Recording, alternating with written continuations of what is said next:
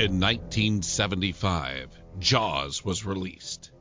It is routinely regarded as one of the greatest films of all time and is generally credited with creating the concept of the summer blockbuster.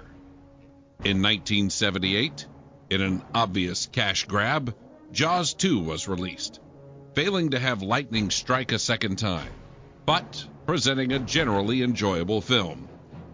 In 1983, Jaws 3D was released, shamelessly attempting to take advantage of a gullible audience. By 1987, there was no pretense of quality as Lorraine Gary and Michael Caine cashed paychecks for sleepwalking through a pointless and incredulous sequel. In 2016, Paul Spatero created Is It Jaws?, in which he and a group of rotating guest hosts discuss new and old movies and place them up against the Jaws scale, which ignores some elements of the actual films and sets forth a rating scale. Jaws, an all-time great classic film. Jaws 2, an enjoyable film with some flaws but worthy of multiple viewings. Jaws 3, a moderately enjoyable film. And finally, Jaws 4, a bad movie. Please join Paul and his guests as they ask the ever-important question, is it Jaws?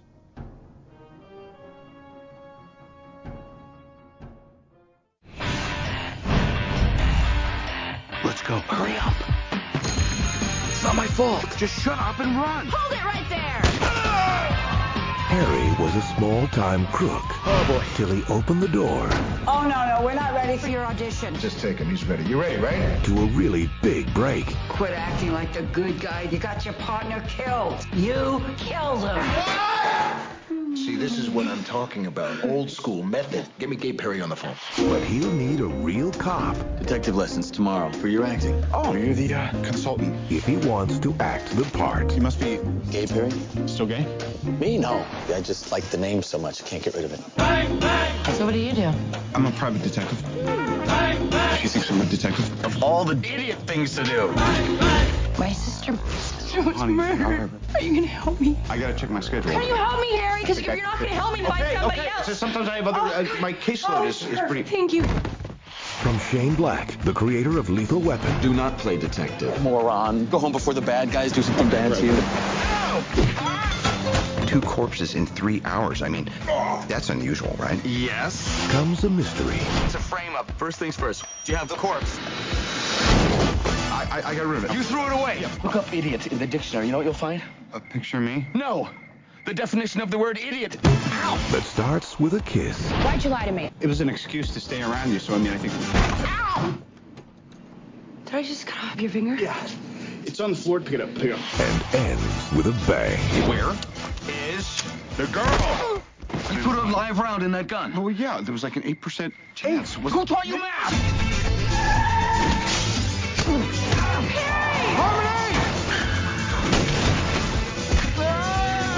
Robert Downey Jr., What do you think, I'm stupid? Val Kilmer, Yes. I think you're stupid. Kiss Kiss Bang Bang. Oh hell. Kiss me. What? Kiss me? No. These lessons suck.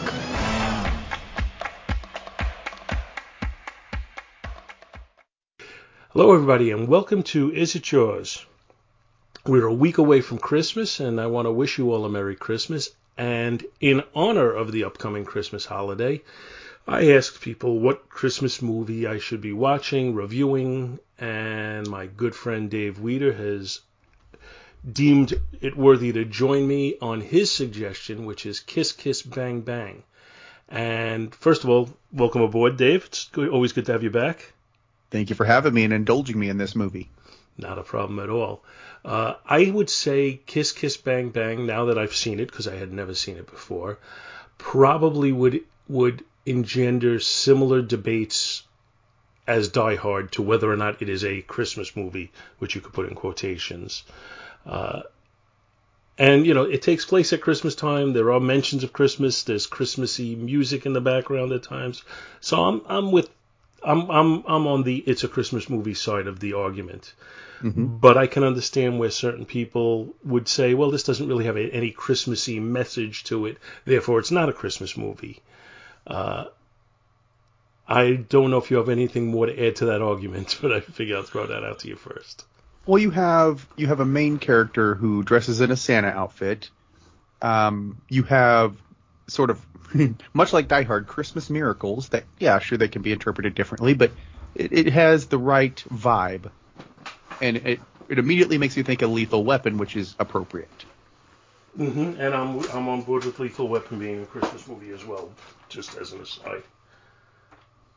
So it's in the same vein as that, yes. So, I mean, some people will put it on the cusp. I think it's a Christmas movie. But I totally get the people who say, oh, it's not a Christmas movie because there's not a Christmas message. I'm okay with that argument, and I don't really have a problem with the people who feel that way. I don't feel the need to engage them in any debate or anything like that. So, to each their own. That's been my attitude towards a lot of stuff. How did you come about seeing this for the first time? I would say it's around 2007. It came on HBO, and I don't think I saw the beginning for some time, but it was on a pretty solid rotation, and the dialogue in the camaraderie between sort of camaraderie between the two main actors just blew me away. So I was able to catch it all at once later down the line, but it was a snappy movie, and it had me at right then and there. Yeah, I'll give you my first impression was it kind of like borders the edge of being a film noir type atmosphere, but it's just a little too slick for that. It's not dark and foreboding enough for it, but it feels like it's still got some of the writing. Like if it was directed differently, it could easily have been film noir. I've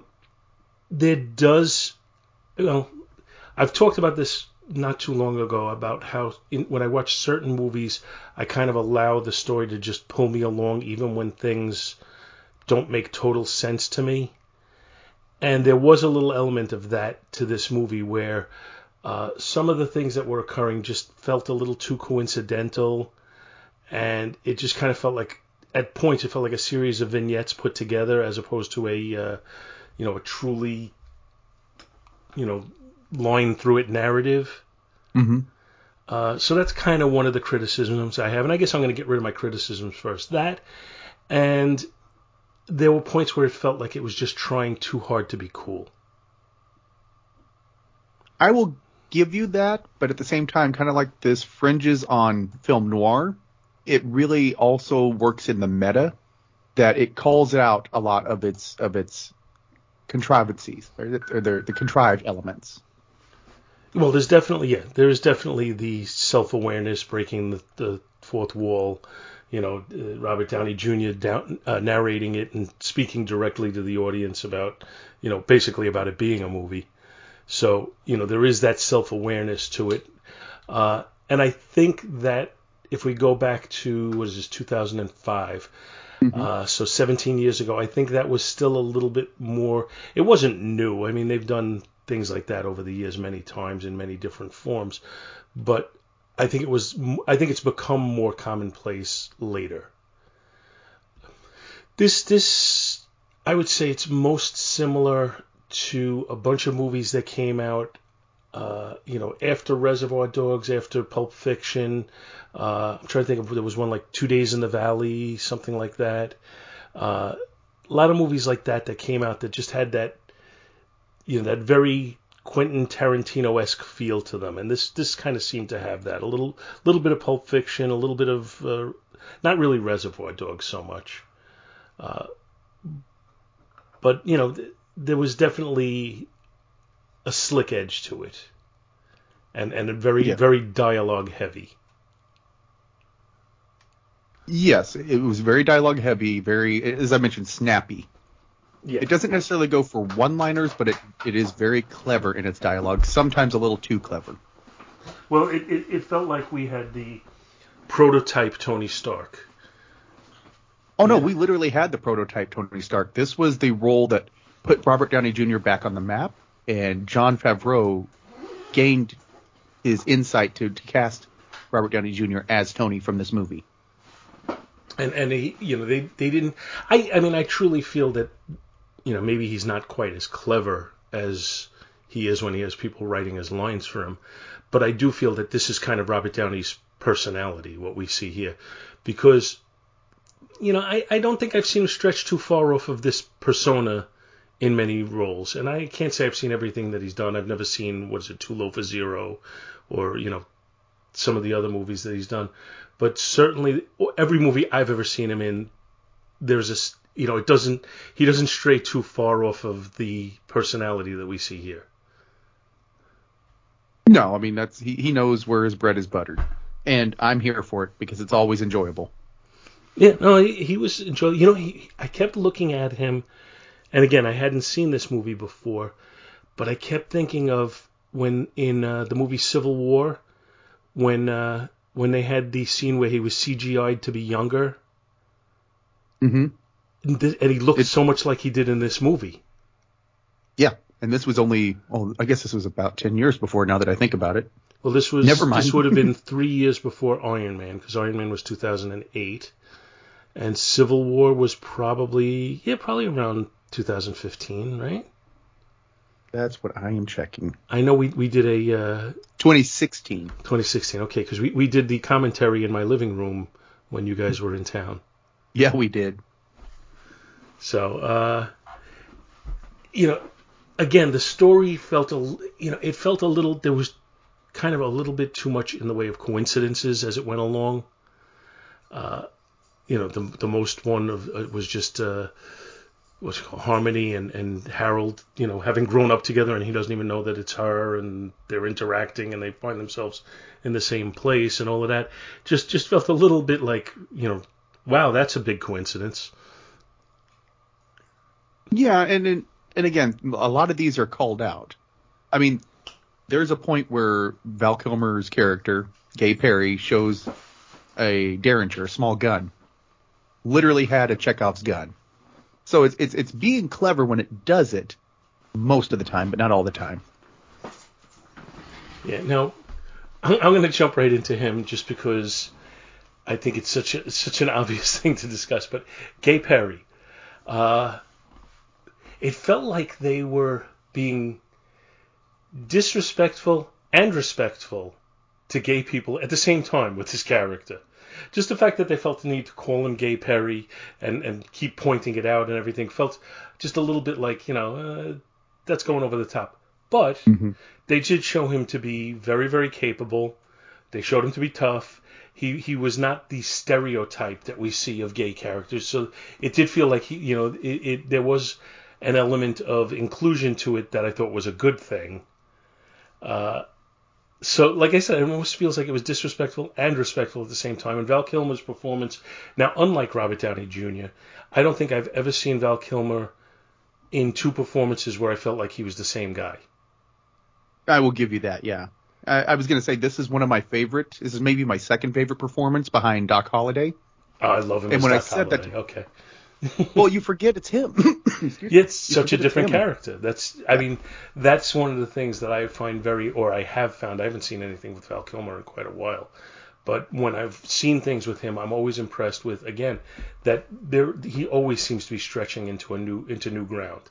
You never really feel like it's the same guy. Whereas Robert Downey Jr., as charismatic and appealing as he is, you always know it's Robert Downey Jr. Mm-hmm. I mean, for the most part, yeah. I mean, Tropic Thunder maybe being an exception, but much like Tropic Thunder was kind of cringe, there are moments in this movie where Val Kilmer's character feels a little, not in and of himself, but from the way people treat him, feels a little cringeworthy. Yeah. And I guess I think that may be intentional to try and make you say, look how stupid these people are that they're treating him this way.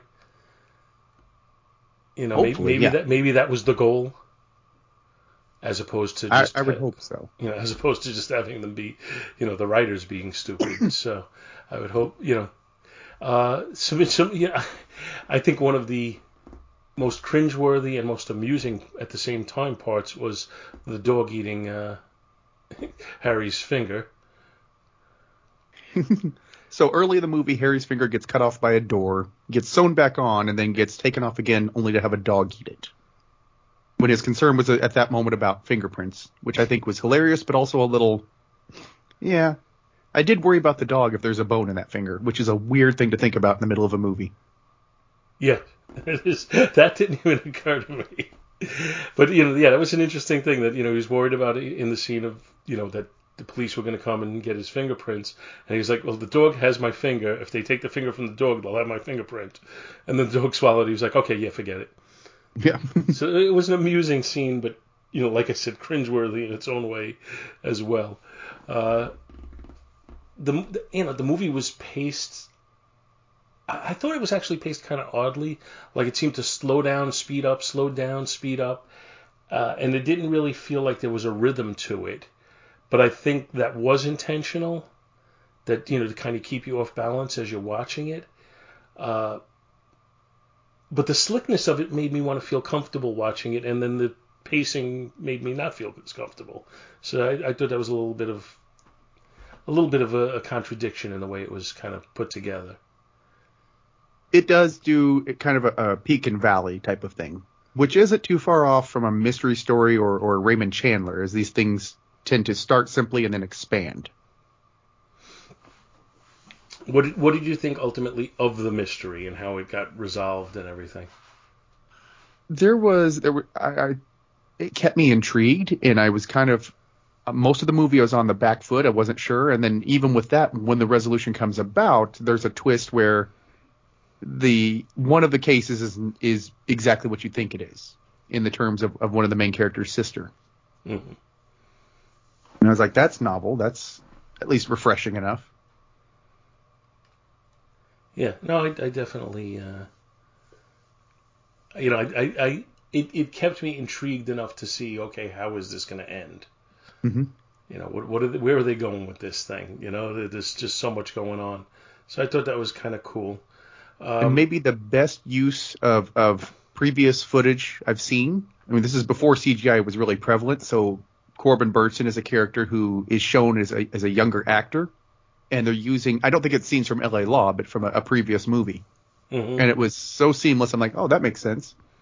Well, as Corbin Burnson started to lose his hair, he had a very, very different look. The loss mm-hmm. of the hair really changed him. Because when he was on LA Law, he had kind of, the pretty boy look about him. And then when he started to lose his hair, he became very hardened looking. Mm-hmm. So that, it wasn't like, okay, it's just a receding hairline. Bruce Willis, when he lost his hair, I don't think he looked that dramatically different. Corbin Burnson looked very different with no hair. Yeah, and it allowed him to play some really good roles as he got older. He aged into it really well, like Sean's father on Psych. Mm-hmm. Yeah, I've seen him. And he kind of plays that here as well. He's become a very good character actor supporting player. Mm-hmm. I don't think he was ever going to be the star that I think at one time they thought he might be. When LA Law was at its peak, but he definitely, when you see him in things now, he seems to have found his niche. Yes, and I discovering him on Psych, rediscovering I should say, I realized, yeah, you're like you said, he's a great character actor, and he kind of knows it. He knows his role, and he owns it, and I appreciate him. So two henchmen in this, I just get a big kick out of the names, Mr. Frying Pan and Mr. Fire. Yeah, trying to be cliches and failing. Larry Miller's always interesting. I mean, I thought his part was going to be bigger when the movie started. Mm-hmm. Than it turned out to be. He's an interesting guy. Like I saw Seinfeld live one time in Connecticut at Foxwoods, and Larry Miller was the opening comedian for him. And he's a funny guy, and from what I understand, he's one of these guys who, like all the other comedians, love him. Mm-hmm. So that they're always like looking for jobs for him. They always everybody likes working with him. He's just a really popular guy, and he was the guy in this movie. Not to give too many spoilers, but Robert Downey Jr. is a petty thief, and he's running from the police after a botched robbery and runs into a casting call for a movie. And because he's so upset about the botched robbery, he's showing all this emotion. And Larry Miller is the director who sees that and is so impressed with his ability to emote that he brings him in for the role. And that's how he ends up starting to get all caught up in this mystery. So there's a lot of coincidences, as I said, that occurred to get us where, to the plot that we're in. But I guess to some point, or to some extent, the way that they play it, being self-aware of it being a movie and all, it almost like forgives the contrivance. For the most part, yeah. I mean, there are still some things where it raises an eyebrow, but at least if it's going to be cliche and go down certain genre bits, it is at least aware of it enough to admit it. Mm-hmm. And like you said, that kind of gives you a little bit of forgiveness for it. No, I have to say, while I found it intriguing and watchable, like I was kind of trying to figure out what was going on, my wife was not so enamored. she didn't care for it. She generally decides very early on in a movie if it's something that hooked her or not. Mm. And this one didn't hook her. At some point, she said to me, when people recommend a movie to you, don't they want to recommend something you're going to like? I said, I think that's what he was trying to do. I don't think he said, oh, this movie sucks, why don't you watch it? I think he said he likes this, why don't you watch it? Well, I think I benefited from not seeing it point A to point B, beginning to end, because I went in somewhere towards the middle. So I got some of the better material. And yeah, I will admit that the beginning takes a little bit to really grab you. But I also think, my impression walking away from this, and again, this is the first time I've seen it, and I only had a chance to watch it once. But I get the feeling that watching this a second time would probably be a better experience than watching it the first time. Because the first time, you're trying to follow the story, you're trying to figure out the mystery, you're trying to kind of, have that narrative flow that you don't really have the way as I said, I felt like there was, points where it just felt like, contrivance to contrivance. But I get the feeling that once you can watch it without that drive to it, that you can probably see more of the nuances of the performances and more of the nuances of just the creation of the scenes and what they're doing. And I get the feeling this would be more enjoyable upon multiple viewings than it is an initial viewing. I will give you that, and especially with the performances of Kilmer and Downey Jr. when they're on screen together, it is awesome. Because they're playing off of each other masterfully. You get a little bit more flexibility in Robert Downey Jr. And of course, Kilmer's solid.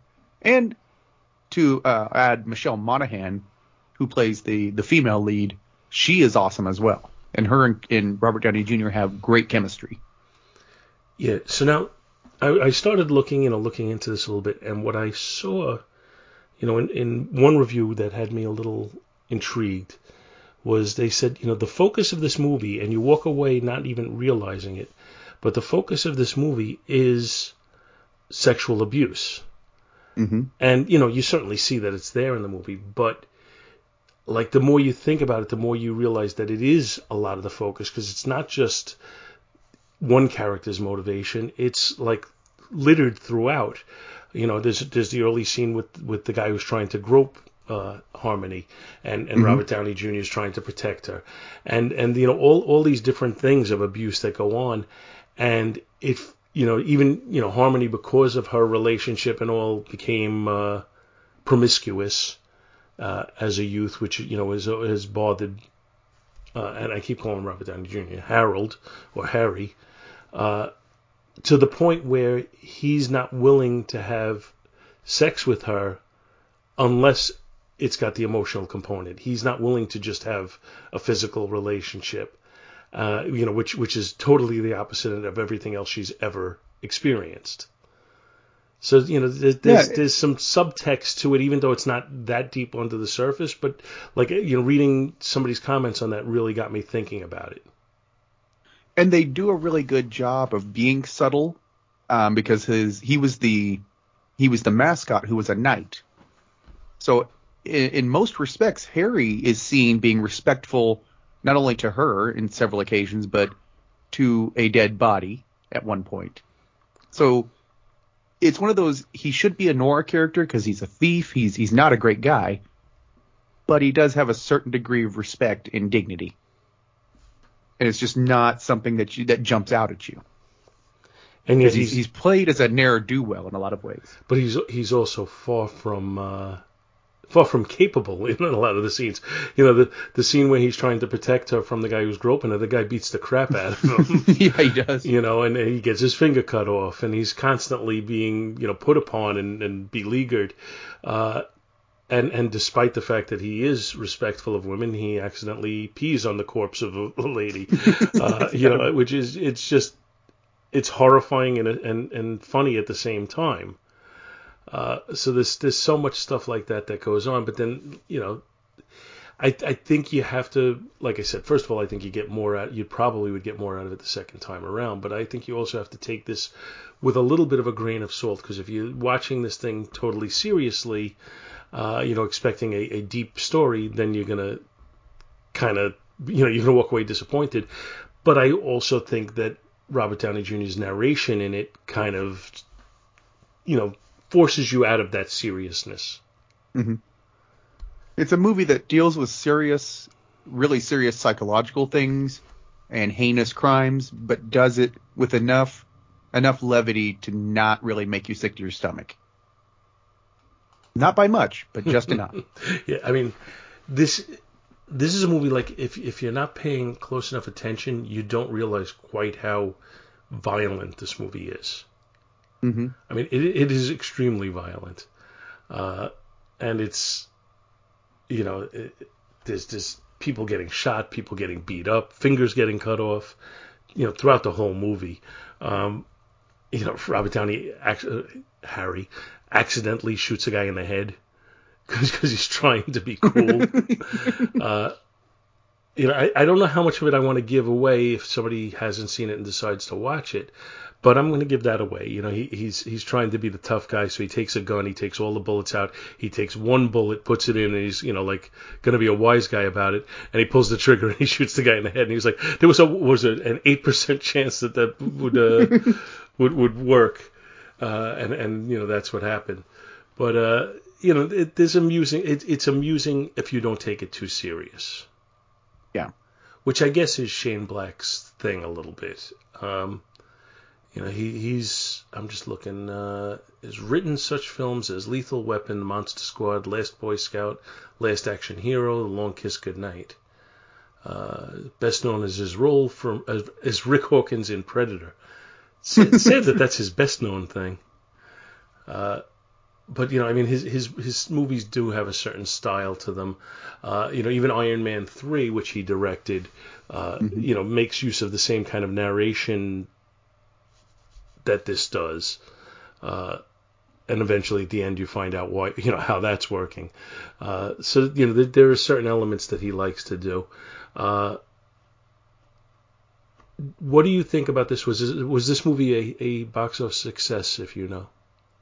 Comparably, it was very modestly budgeted, and it did the circuits for the film circuits, the indie film circuits. So yeah, it was a box office success, but not in the way that something like Top Gun Maverick would be. See, I think this was a success post box office. I think, on home video and such, I think it might have been more of a success, because I'm just looking on Wikipedia now. It's got the budget at $15 million and the box office at $15.8 million.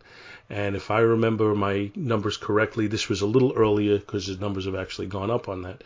But it used to be, they'd say you had to make 1.5 times your budget to be a success. Mm-hmm. So it made 15.8. It would have had to make like 22.5 to be a success. But I do think it had a, at least from what I understand, had more of a popularity in its second go round anyway with the video. What does it say here? I'm just looking here as far as box office.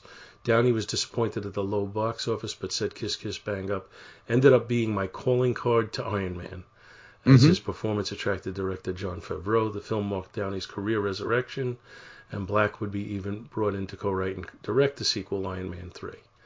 So, yeah, that's all there. But it's got a Rotten Tomatoes approval rating of 86%, which is pretty high.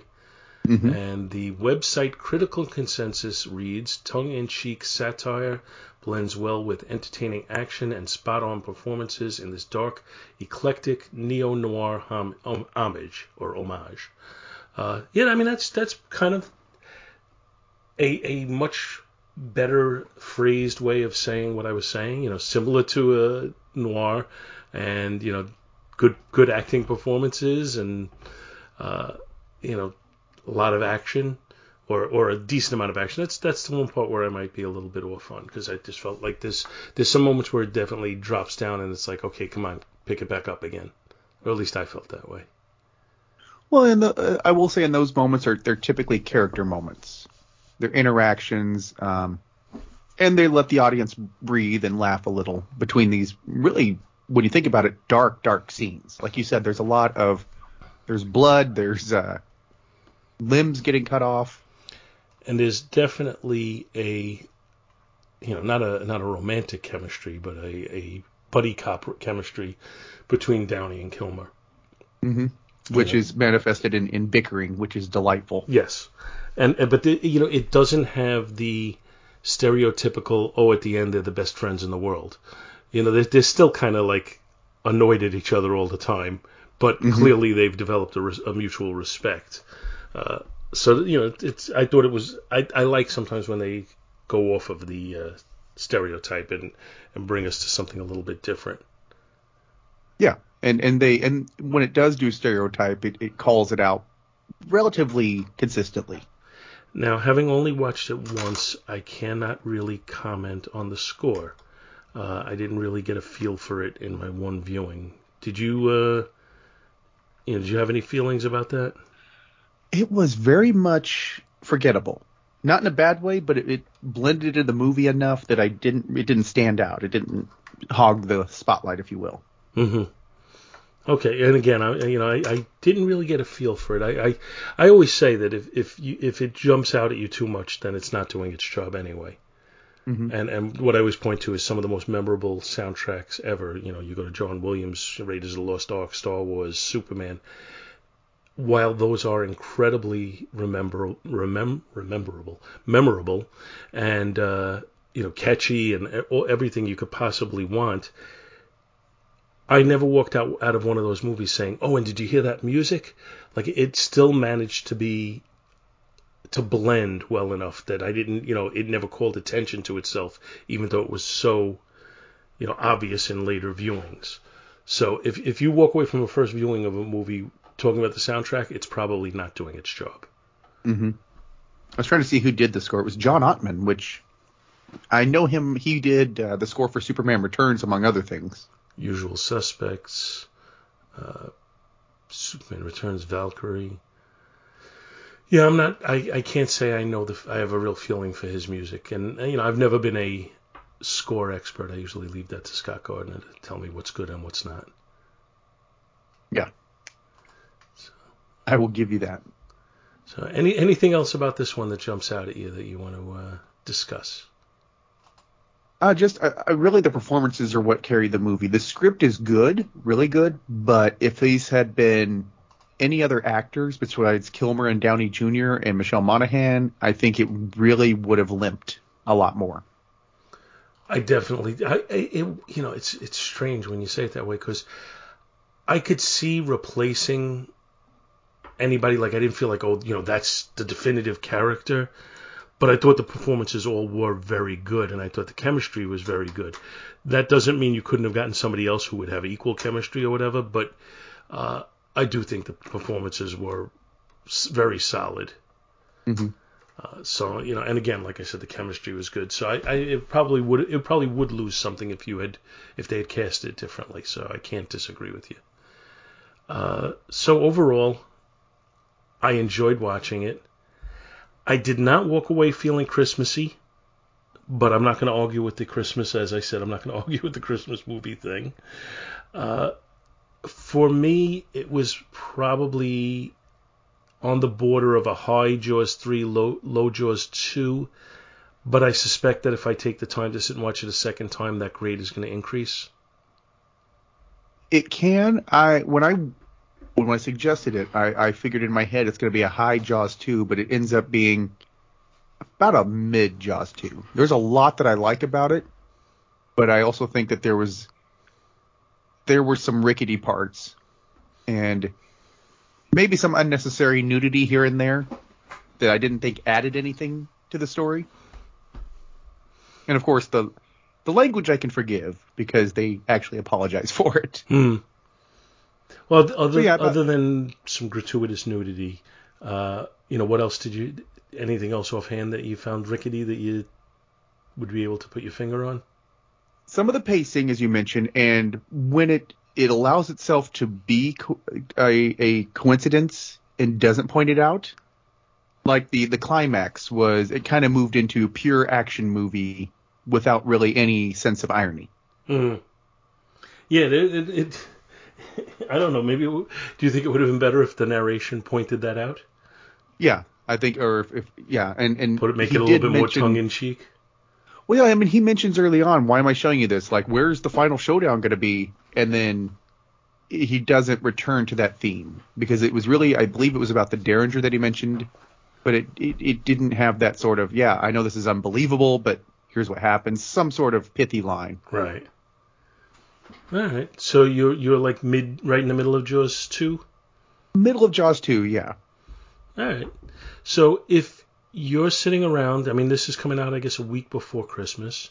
If you're sitting around, you're tired of the Christmassy Christmas movies, and you want to watch something that has kind of a Christmas feel to it, but isn't a Christmas movie, this is probably a good one to pull out and put on. But maybe not with the kids. I'm gonna go as far as to say definitely not with the kids. Yeah. I would think this one, it always depends on the maturity of the kid. But I don't see a situation where even a mature kid under 12 is appropriate. Yeah, this is a hard R. Well, I think it's just a solid R. I wouldn't even go as far as hard because it's not like there's nudity well, you know what, actually I'm thinking about it as I'm talking, you're totally right. There's a lot of violence, a lot of cursing, and there's nudity. Hard R. So, if you have a very mature 12-year-old, you could probably get away with it. Otherwise, I'd probably say, give them a couple of years, get them to 15. Yeah. Then they're going to really enjoy the nudity. Yes, they will. All right. So, thanks, Dave. It's always a pleasure to talk to you, my friend. And I'm glad we were able to manage to get some time to go over this. Yep. Taking our time out of a busy holiday schedule. And, of course, I wish you and the family a very Merry Christmas. And everybody out there in listener land, have a very Merry Christmas or whatever holiday you choose to celebrate. Thank you. And I wish you all the same.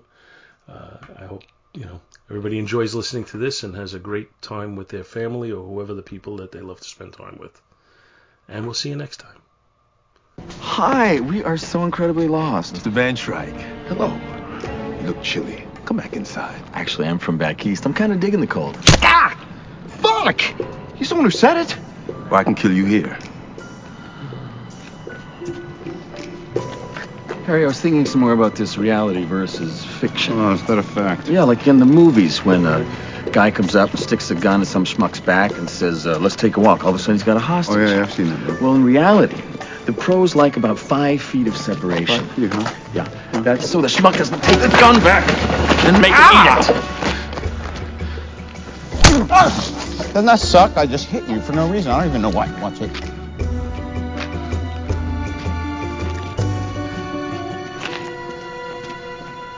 Tell us where Harmony is. Fuck you, Mary. You don't get it, do you? This isn't good cop, bad cop. This is fag and New Yorker. You're in a lot of trouble. For Christ's sake, who are you protecting? It's all over. Finney, Dexter's going down. I know about Veronica's lawsuit. I know Dexter was facing ruin. I even know he switched daughters, which, for God's sake, actually did work for a while till last week. Yeah, what happened that he had to kill her, huh? Harry, will you put a sock in it? I'm asking a question. No, I'm saying, if you ask questions, then it seems like we don't know anything, like we're fishing, okay? Right, sure. And for the record, it was the boyfriend, the guy who flew in from Paris. He would have spotted the fake and said, that's not Veronica. Okay? Am I right? Fuck you. Oh, he's Exactly. So Dexter had Veronica killed, threw a dress on her, dumped the body, and walked away clean, except for one little thing. Underpants. One tiny little pair of undies. You think that's funny, huh? I'm gonna break your nose now. Okay. Oh. I want you to picture a bullet inside your head. Can you do that for me? Fuck you. Anyway, that's ambiguous. Ambiguous? No, I don't think so. No, I think he means that when you say picture it inside your head, okay, is that a bullet will be inside your head or picture it in your head? Like Harry, form an will you image? shut up? He's got a Look, point. I don't know anything about a girl, seriously. I was bluffing. You know what? I think that you are bluffing right now. Harry, what are you doing? Well, what I'm doing for the guy who likes to bluff is I'm playing a little game called Am I Bluffing? Huh? Where is she? Where the fuck is Harmony? Harry. You want to play hardball? I can do that. Where is the girl? What did you just do? I put in one bullet, didn't I? You put a live round in that gun. Oh, yeah. There was like an 8% chance. Wasn't it just 8? 8? Yeah. Who taught you Maybe it math? was more. I don't